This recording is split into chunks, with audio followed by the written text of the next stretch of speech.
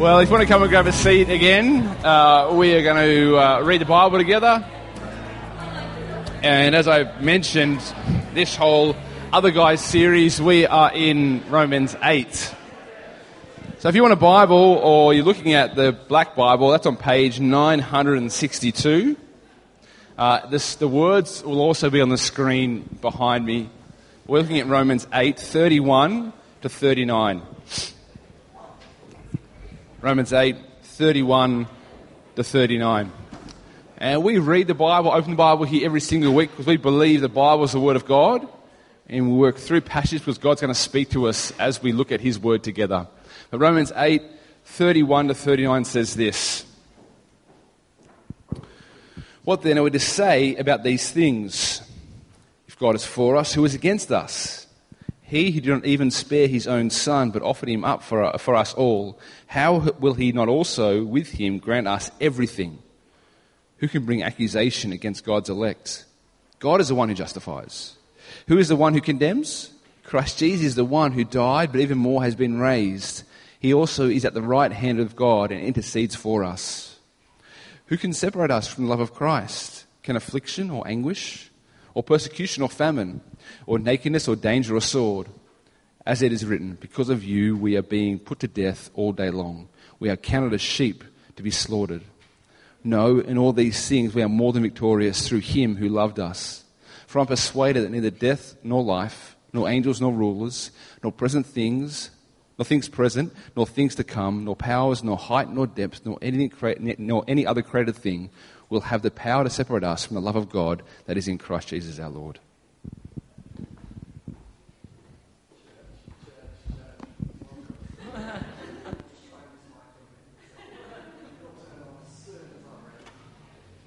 Guys, thank you so much for having me up here today.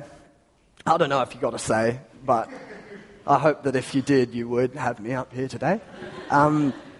It's exciting. It's so exciting to look at. How amazing is that passage too? A little bit of text, those sentences that we read there. I love them. They hit home for me in a huge way. And I guess that's the aim of today, is that they would hit home for you also. That you'll be able to encounter God today. Welcome if you're new. Welcome if church isn't your normal thing. I just want to say it's great to have you here. And my prayer is that you don't find this morning uncomfortable or strange, but you really enjoy it. You feel loved here. You feel welcomed. And I'd love to have you come back, and I'd love to see you again. I'm so thankful. I'm thankful to be up here, and it is due to some great men that we have. Quickly, who's been here for all 4 of the weeks of Romans? Just me? Yeah. Nice. Awesome. Quite a few. How amazing has it been? Am I right? I have loved it. It's been incredible. Just seeing those guys get up, and I know them and I love them, and they're amazing dudes. And I think that's what's it for me is just the quality. The quality and the character of the guys who have been up in the last few weeks just says it all. And of course, I know Faf for a lot longer, and he kicked us off in this series, and I've got a lot more to say, but this isn't a 21st speech, so I will drop it. But I love him, which is cool. But the fact that we're up here all is because of these pastors that we have. Gav and Jez, these 2 men, they're amazing. They're incredible men. And I think it's just purely because they believe in the next generation. They believe in others other than themselves coming along and just sharing from this text, sharing from the Word. And I think that's just, it would mean so much. I can imagine for them it would. They love this family to bits. They love this church to bits. And to just have anyone jump up here and say whatever would mean so much to them. And I think they would be so careful about it. It sounds like I'm just making myself sound good here. I'm going to be careful. But I'm so thankful for these guys. And I'm not about praising man, but I'm about giving honor where honor is due. And that is due. They're amazing guys. So I'm going to pray for us. I'm going to pray that when we look into this, that we really do walk away with what God wants to say. I've been preparing this and looking at the words, and I've got a lot of thoughts. I got a lot of passion behind it, but it's close to pointless if it isn't what God wants to say. And so I'm going to ask God that He would come, that He'd encounter, that He'd meet with us now and show us what He wants to show us. Father, I thank You so much for who You are. God, I thank you that you love us. Thank you that you care about us, God. And I thank you, Father, that there are words in the book, in the Bible, in which you've given humanity, God, that just speak about how in love with humanity you are and how you will never let us go. God, and I just ask that would be the story, that would be the anthem of our lives, that we would be people who hold on to and cling on to the fact that you love us and that you're never going to leave us. Thank you for this, Jesus. Your love is inseparable. Your love conquers all. And we get to sing and we get to talk about that. And I pray that we do for the rest of our lives. In Jesus' name, amen. Amen. I wonder for you, have you ever dealt with people that they speak through rhetorical questions all the time? It's quite annoying, and I've had some serious doses of it. But these type of people that they've just got a comment here and there, but really they're not asking a question, and hence that's what a rhetorical question. It doesn't need an answer. It's a question where the answer's obvious. And I just want to take you into my life a bit and share a bit of a story of just how I've experienced this. And this one's not so positive, but I worked for a company which I'm not actually going to name, but a company for roughly a year as a graphic designer, and it was a bit of a slog. It was hard work. And every week I'd go there, and one of the systems or one of the patterns he set up, the boss that is, was that each designer would, on Friday, they'd print out all the work they've done, and they'd put it on his desk. And he would assess it over the weekend, because he came in on the weekends, apparently.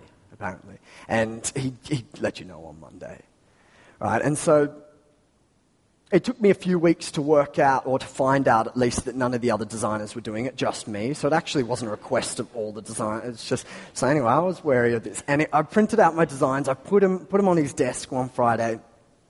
And on Monday he'd come in around 11 o'clock. He'd just come in for when he had a meeting, pretty much. And he'd come in, he'd head straight into his office, and then his next stop was the boardroom. And he'd head into his office, he'd pick up the paper. Right? This is it.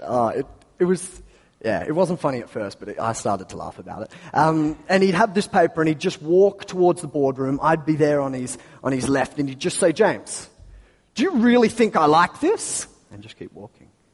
Right? Quite a hard question. And I knew that he wasn't waiting for an answer. He wasn't waiting for me to say, "Oh yes, no, yes." He didn't care. He had a question, and he was making a statement with it, and the answer was obvious. Of course he didn't. I liked it. I thought it was great. I've done some really good stuff. Anyway, so he'd ask this without fail every Monday. He'd be like, "James, do you really think I like this?" And there were a few Mondays that I'd try and answer him, and I'd be like, "No, you don't." And he'd be like, "You're exactly right," and keep walking. Or there'd be times when I'm like, "Maybe, you will next week," I think I said at one point. And he was like, "Well, I want it now." So anyway, the answers were pretty short. And it was pointless that I tried to answer this, because I knew what he thought. I knew what the answer was. And I want to know, is that the same for you? Have you had people ask these sort of questions? And not always are they negative, like this experience was. Sometimes they're positive. Sometimes it's, "Do you know I love you?" And it's just quite a nice thing. And of course I do. I know you love me.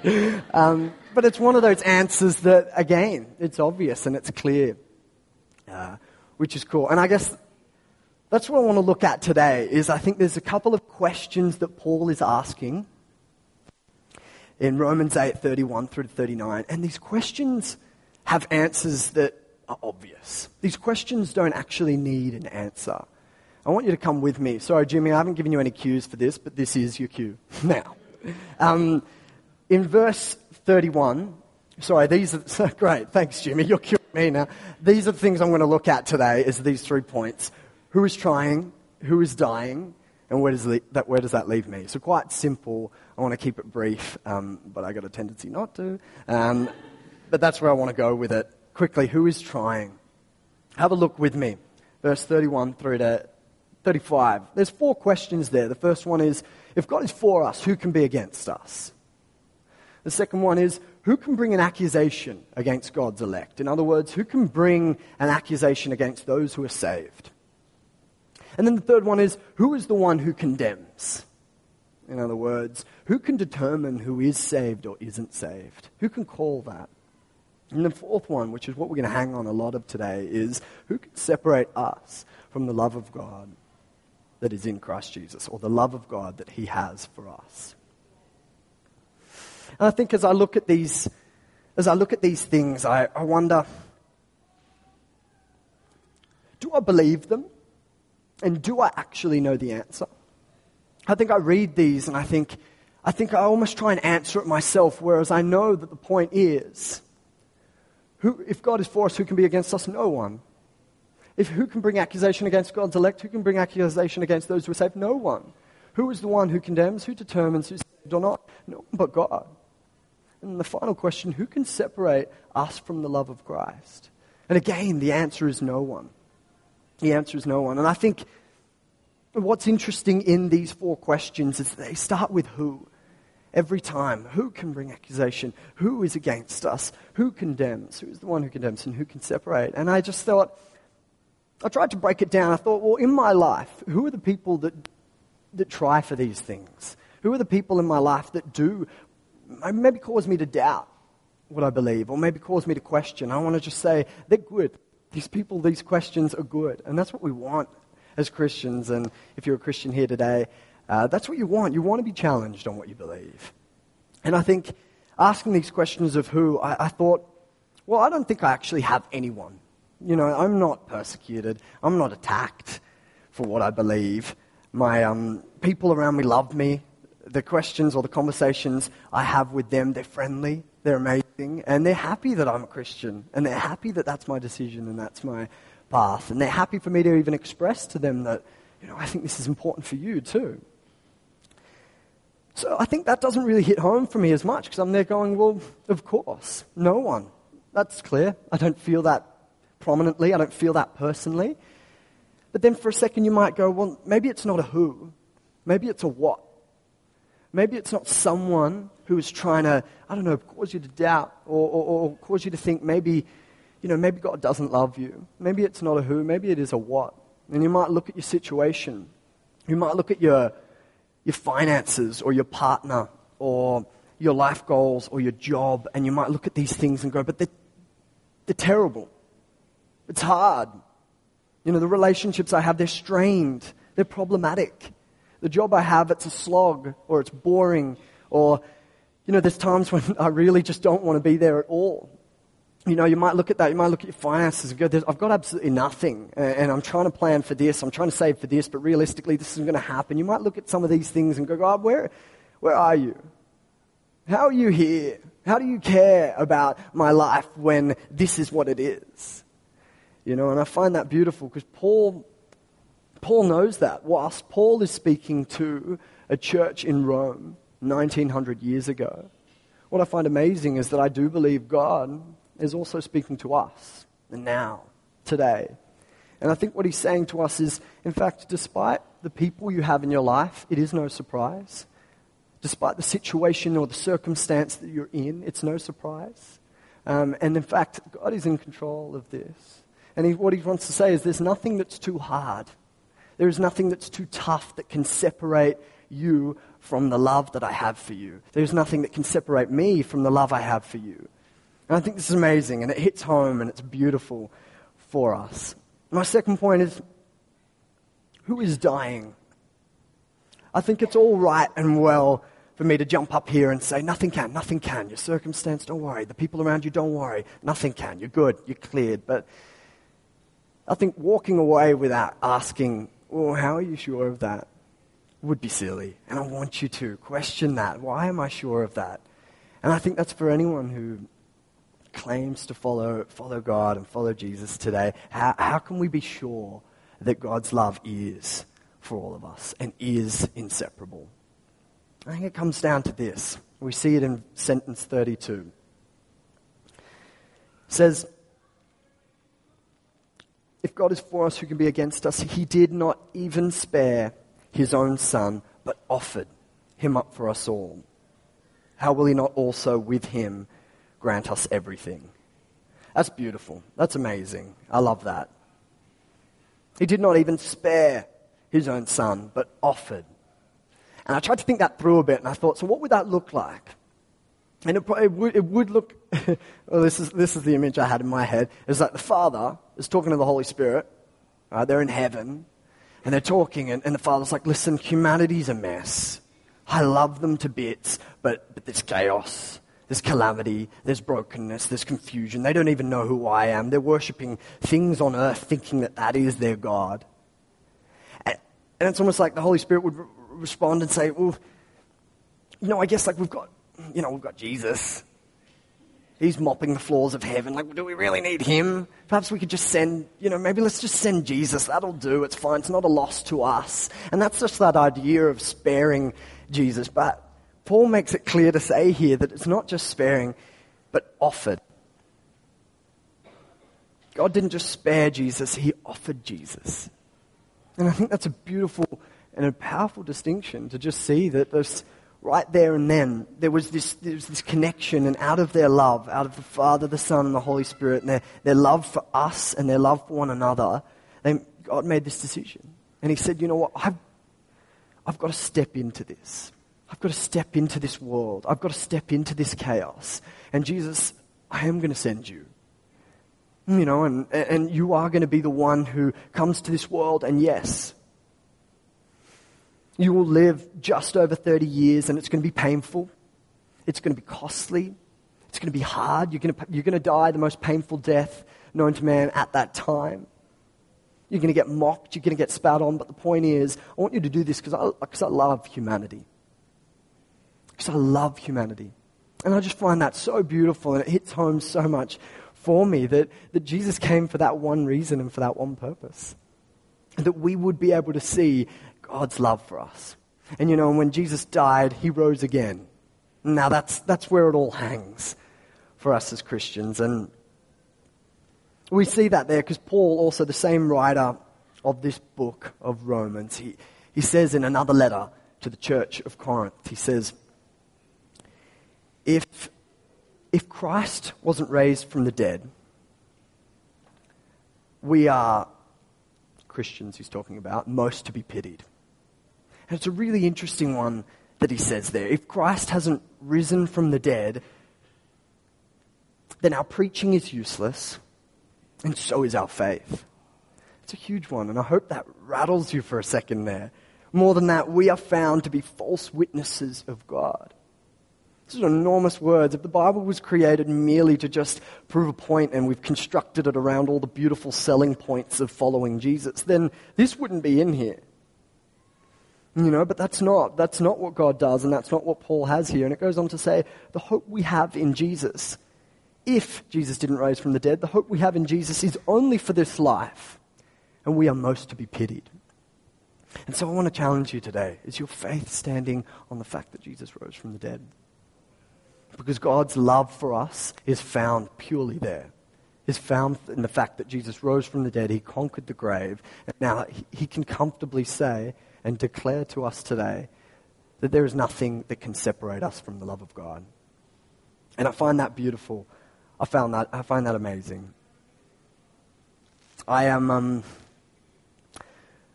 as Kev said before, I'm marrying this amazing girl in April next year called Anna. And she is, she's a babe, and I love her. But it's been so cool over the last little while to look at what do we want a wedding to look like, to think through all these things, to ask each other, like, what's important, what's your value on this, and why, and there's questions in there that will affect the rest of our lives, I'm sure. But as we plan for this, it's easy to see that the everything of this world we can really get lost and encapsulated by it. And especially as we plan a wedding, we can have everything we want for this wedding if we just give $200,000 or $300,000. But that's regardless. We're not going to. I'll try. But if we give everything, we can have everything. Is this idea in this world? And I thought about it for a bit. If you come with me to sentence 32, 34, and 36, Paul says to us, Christ Jesus is the one who died, but even more has been raised. He is also at the right hand of God and intercedes for us. And we get this promise just above where we read before. He did not even spare his own son, but offered him up for us all. How will he not also with him grant us everything? And so I thought for a second, like, what does everything mean? How would we define everything? I think I'd read that and go, you know what? Everything could be whatever I want it to be. It can be a nice wedding. It can be a nice life. It can be a healthy life. That's the everything that God is promising to grant me. That's the everything God's promising to give me. It could be a life where there's no pain, that it's healthy, that it's easy, that I have a big house, that I have a nice family. And I just thought for a second, if I would ask God what he would define everything to be, I think I got a bit rattled with that. And I thought, God, what would you define everything to be? And I think for God to perhaps to look at our world and grab someone from the other side of the world and bring them next to you and go, yes, that's the everything you need. Or to step in and to construct 4 walls, which to him is quite small, to us is a big house, a large house, and think that that's everything. I think that's kind of silly. I think that's crazy that I would look at that and think that that is everything. But I do. I believe that every day.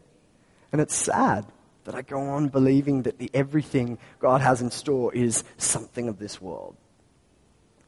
And I think what's amazing is if you were to ask God, what would you define everything to be? For God to define everything to be something outside of himself would be a problem. It'd almost be saying that God isn't God. If he isn't everything, then we shouldn't be following God. We should be following this everything that God offers or that God suggests. So I think what's amazing is the everything is himself. The everything is himself. So how will he not grant us everything? He's granted us everything in Jesus, and he will grant us everything by giving him Jesus, by giving us the Holy Spirit, by giving us God for the rest of the days, for the rest of our life. God is the everything. And I guess, where does that leave us? What does that mean for us? Okay, great that God is everything and we get to live the rest of our lives with him, but where does that leave us? And it keeps going. It says there in 37, next slide if you can, Jimmy, 37, 38, all the way through. We're told that, no. In all things, let's start with the verse before. How about that? As it is written, because of you, we are being put to death all day long. We are counted as sheep to be slaughtered. No, in all things, we are more than victorious through him who loved us. I don't know what you think when you read, as it is written, because of you, we are being put to death all day long. We are counted as sheep to be slaughtered. But I think it's quite intense. It's quite scary even. And it comes from this psalm. Paul quotes this psalm, Psalm 44. And it reads, because of you we were slain all day long, and you is God. We are counted as sheep to be slaughtered. Wake up, Lord. Why are you sleeping? Get up. Don't reject us forever. Why do you hide? And forget our affliction and our oppression. For we have sunk down to the dust, and our bodies cling to the ground.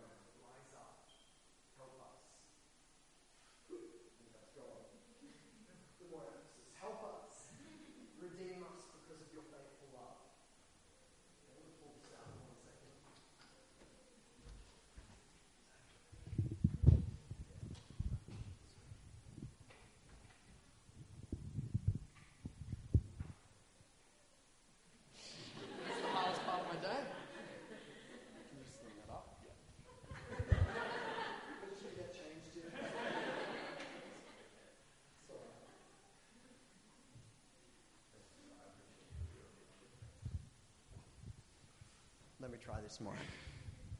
And so, he references this psalm, Psalm 44. And practically there's this psalm. You know why I love psalms? It's because they sound exactly like me. Right? Psalms show the rawness of us as humans and us as a people and our relationship with God. I can recall numerous times when I've cried out, "Where the heck are you, God? Where are you? You've abandoned me. You've left me in this situation. This isn't right. This isn't what I love." And I guess that's exactly what they're doing here. They're saying, "God, you've forgotten me. You've left us, God. You're not working for our good. You are not granting us everything." And Paul takes a cut from this psalm, and he puts it in here to show us that he understands what Rome is going through. And I think for us, that God's put this in here to show us that he understands what we're going through. You may feel like nothing is working, that nothing is going your way. And Jesus makes sense of this from Psalm 44. When you feel slaughtered, the truth is actually Jesus was. Once, for us, for all. If you're walking through life feeling defeated and forgotten, then know that Jesus takes our pain. He takes our loss. He takes the death, in fact, that we deserve in order to declare you victorious. And I love this. It's beautiful and it's true. The truth because of Jesus is that his action on the cross covers us. And his action on the cross enables us. It frees us to stand victorious, to stand with him victorious. We don't need to be afraid. We don't need to be worried in our day, because this is the truth that God's given to us. This is our position and not our practice. It's not what we need to earn. It's a position which God has already given us. This is our promise. This is our comfort, and this is our certainty. This is ours. And come with me on sentence 37, Paul says, 38, sorry. For I am persuaded that not even death or life, angels or rulers, things present or things to come, hostile powers, height or depth, or any other created thing will have the power to separate us from the love of God that is in Christ Jesus, our Lord. This is huge. This is amazing. This gives us assurance. This gives us hope. You may feel like your life doesn't line up, that you're not good at this, or you're not improving in your day-to-day, or that you have no control of what you do. You're back here again. You're walking the same road and it feels tiring and overwhelming. And you're asking yourself, maybe you're asking yourself, do I really love Jesus? Do I really follow him? Because look at my actions. Look at my life. Look at what I think each day. But you know what? Not even your thoughts can separate you from the love of God. And that is true today. This ever-flowing stream of love that God has for you. I love this last little bit. And John Piper makes an illustration of this from 37 through to 39 just so beautifully. It says, "No, in all things we are more than victorious through him who loved us. For I am persuaded that not even death or life, angels or rulers, things present or things to come, hostile powers, height or depth, or any other created thing will have the power to separate us from the love of God that is in Christ Jesus, our Lord." John Piper he's a pastor and an amazing communicator. And he explains this section and passage so well. And what he says in it, he says, the question isn't, does God love me? Or does God love you? The question is, can anything actually block the love that God has for you, the love that God has for me? And so he goes on and he paints this amazing picture, not literally, because I can't imagine this pastor being creative, but with his words, he paints an amazing picture of this stream, right? This flowing stream that is, and that he defines as God's love, and it's strong, and it's powerful, and it's ever-flowing. And then he goes through this verse. He goes through these sentences here and just takes something. So, for example, he takes death, and he puts it in the flow of this stream. And he goes, can death block this love that is for us? And he says, no, not at all. In fact, death just becomes a force that moves with this flow. Death becomes something that is gain. And we see that here. We would say perhaps life or death can block us. And God says to live is Christ. And to live in Christ is life to the full. And to die is gain. We see that in John 10 and Philippians 1:21. We say, what about angels? What are they? What is this? And God says, he will command his angels to guard you all the days of your life. Psalm 91:11. Maybe you look and think, well, what about my past? I've done some things, and they're not good. What about my future? I'm not excited for my future. It's confusing. It's bleak. I can't trust that I'm going to do good for the rest of my life. And God says, I know the plans I have for you. They're plans for good and not disaster, to give you a future and a hope. Jeremiah 29:11. You might keep going and say, what about height? What about depth? What about rulers, powers, or in fact any other created thing for that matter? And God says they exist by me and for me. In Colossians 1:16. And I want to read that one out because it's just so beautiful and it makes so much sense of what we're looking at here. For everything was created by him. Created in heaven and on earth, the visible and the invisible, whether thrones or dominions or rulers or authorities, all things have been created through him and for him. And we have that hope, church. We've got this hope that nothing will have the power to separate us from the love of God that is in Christ Jesus. The love of God that we see in the death and resurrection of Jesus on the cross. If you still doubt this and if you're still unsure, I'm going to pray for you in just a minute. And ask God to make sense of this and to ask God that he would really solidify this truth in your life. Quickly, I want to invite the band to come up here. And I want to leave you with this. The truth of Romans 8, the truth at the end here is truth that sets us free. It's truth that we don't have to earn God's love for humanity. It was a decision by God to send Jesus. And anyone who calls on that name will be saved. People will question. People will try and intervene or to block or to separate you from being sure that God is here, that God is now, that God's love is ever flowing. But we don't need to fear. We don't need to be afraid. We know that we are loved. And that is secure and that is sure. Our response from this is to go into this world. Is to go into this world and start loving people. And it's to love people who don't even love you back. It's to love people who you might see on the outside and think, wow, they really don't make sense in my life. But they're the people God wants us to love. And they're the people who Jesus loved. And you know, our motivation for loving people is that God first loved us. We continue to love God because God also hasn't ever stopped and won't ever stop loving us. And as we love people, let's love them with the truth. Let's love them with his word and his message, which is that he has inseparable love for us. That his love cannot be broken. And it is forever. I really like this quote from Francis Chan.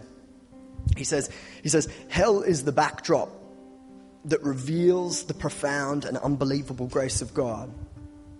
It brings to light the enormity of our sin and therefore portrays the undeserved favor of God in full color.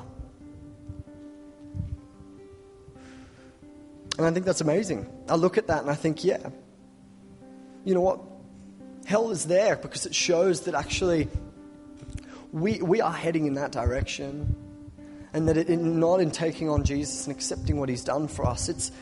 It's hard and it's bleak, but you know what? Hell's there to just show that the grace of God is so beautiful. It brings to light the pain and the sin that we have in our life, but doesn't leave us there. And ultimately, hell shows us that God has we have this favor from God that's undeserved, and we see it in full color. We understand our sin by seeing the consequence of it, and we understand God's love for us by seeing Jesus on the cross. Take a minute now. Have a sit, have a think, talk to God. Ask God to reveal himself. Ask God to make sense. Ask God to show you this never-ending love.